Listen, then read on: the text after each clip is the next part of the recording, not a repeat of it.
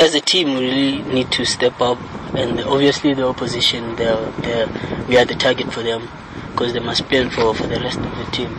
I can't talk about myself alone because I'm doing it with my team. Say there's a lot of expectation from the fans for us to push very hard, to do better compared to last season. We were fighting for relegation at the end of the season, so we must avoid that. Preparing for it for just a normal game. It's a derby, but we really need to work hard on it. And we're not thinking of the last season games, we're thinking on this one. We want to win this one as a team, so we'll take it from there. So far so good. I'm scoring goals this season, so I hope I'll score more goals than last season. As you can see, I scored only 1 goal last season, I think. So I'm working on scoring more goals this season.